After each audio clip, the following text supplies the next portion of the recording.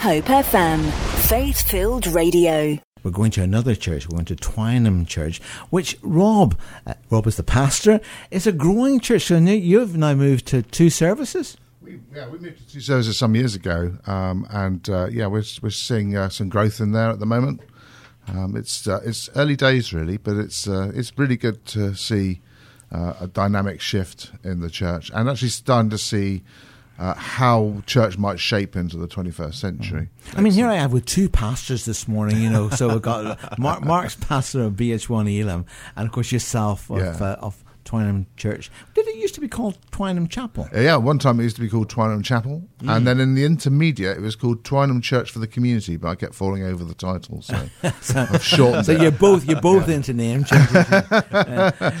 But the really good thing is that you're both you're pastoring churches which are growing, which is really quite encouraging, because a lot of people, when they look at church life and all of that, they can kind of doom and gloom, can't they? And about the fact, the church has had its day. But I guess that neither of you would agree with that. Well, no, Jesus hadn't had his day, so the church hasn't had its day.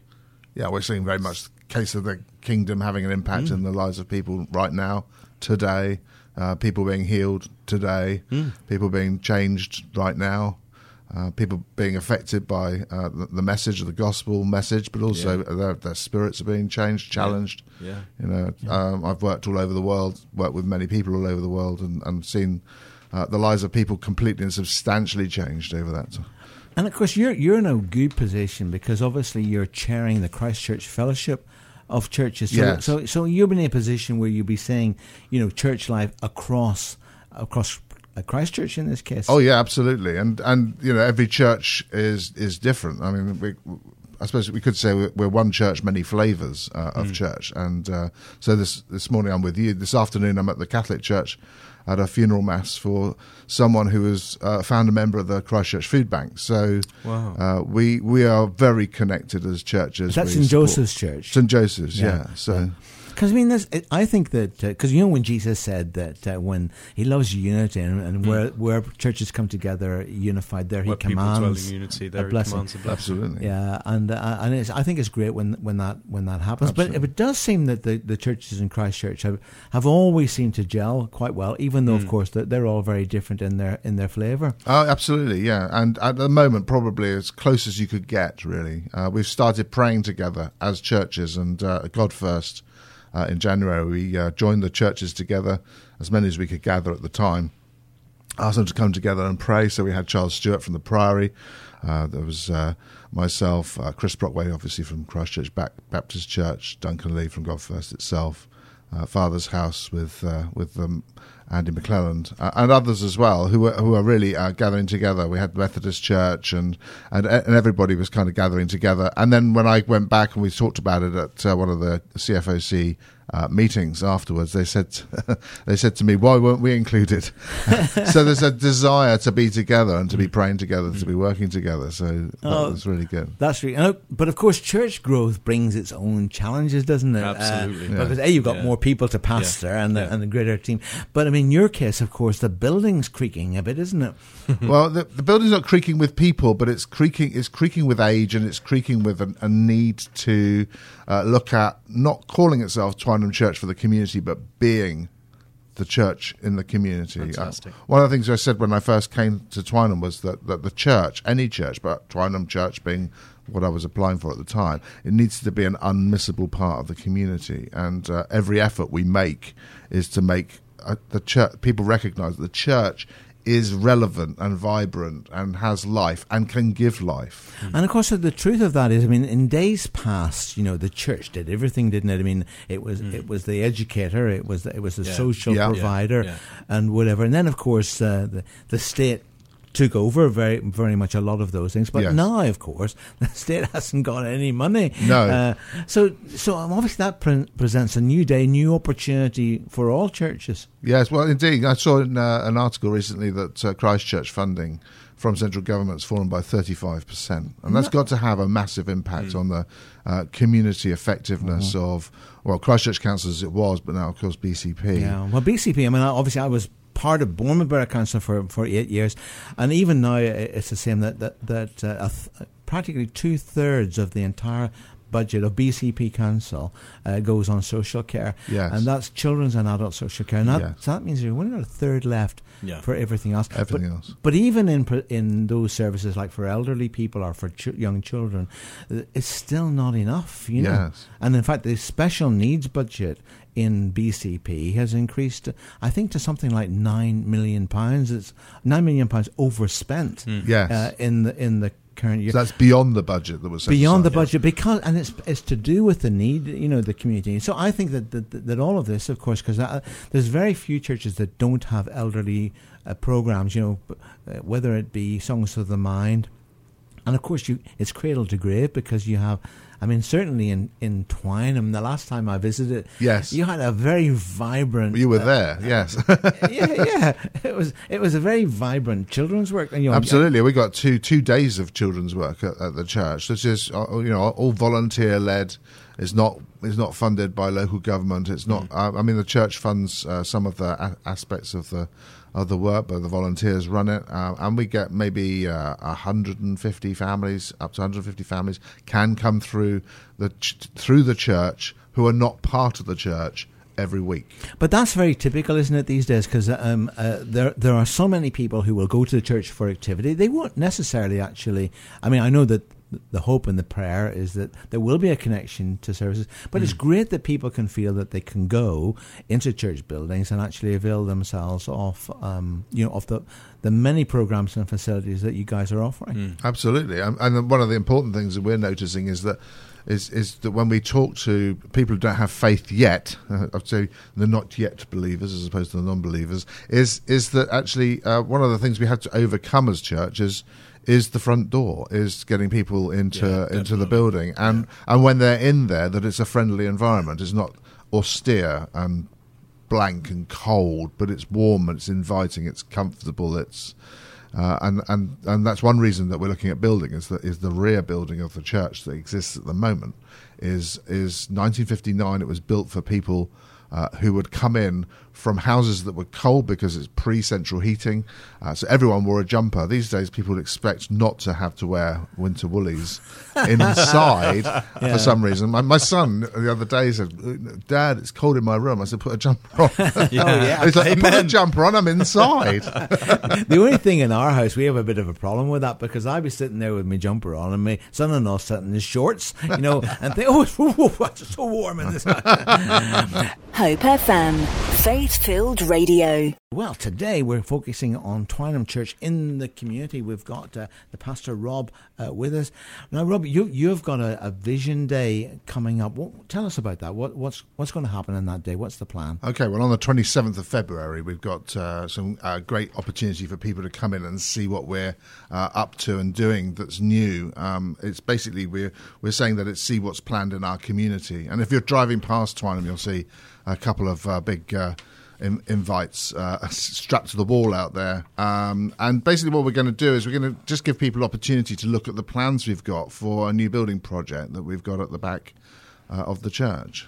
Now, of course, the property at the back of the church is aging, isn't it? So you've got basically an old building. Is the plan to demolish that and then rebuild it all?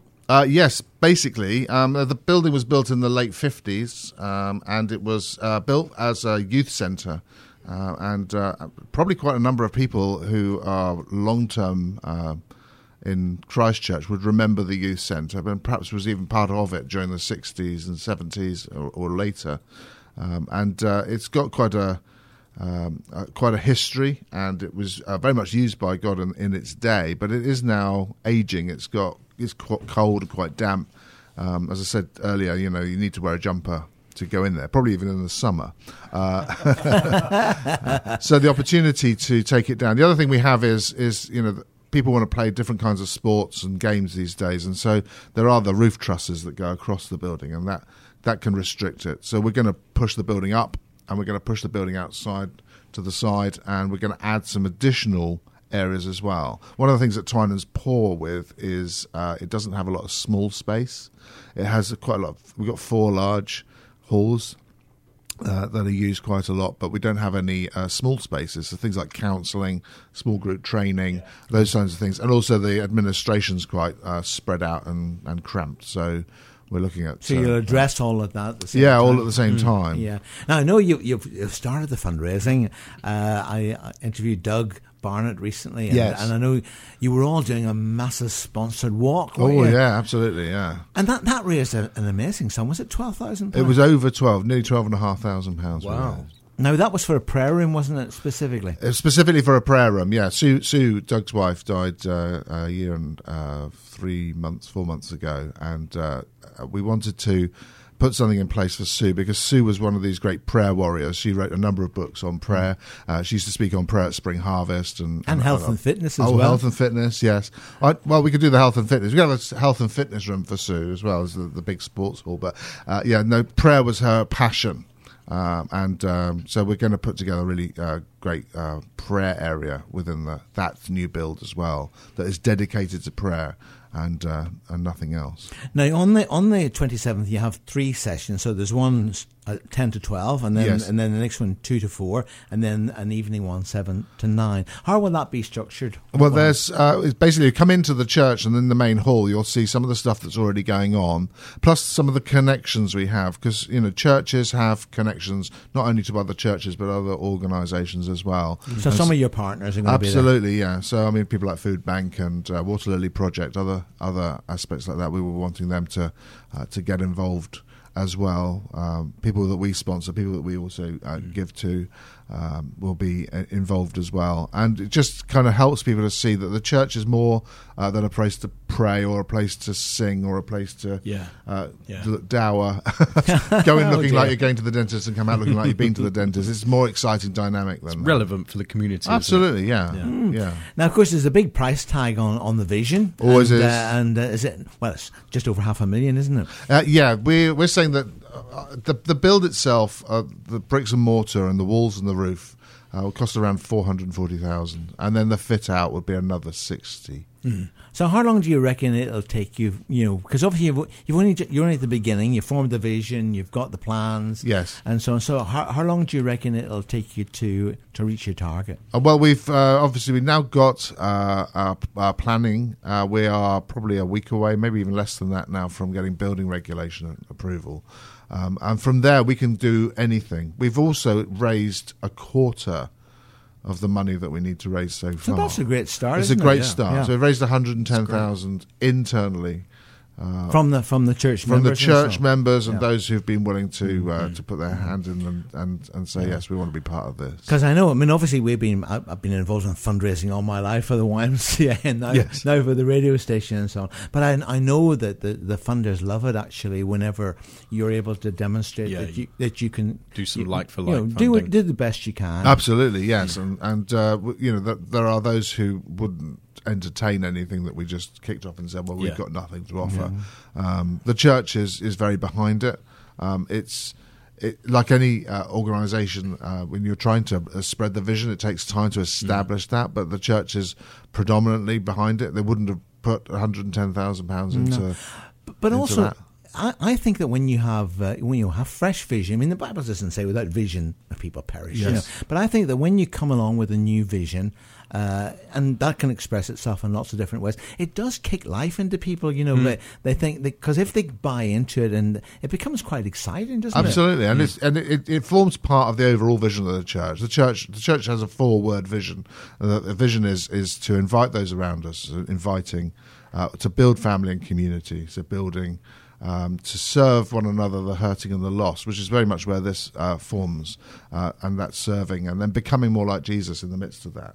So we've been preaching that through in the sermon series recently, and we're doing serving at the moment. And how do we become? The lawyer said to Jesus, "Who is my neighbour?"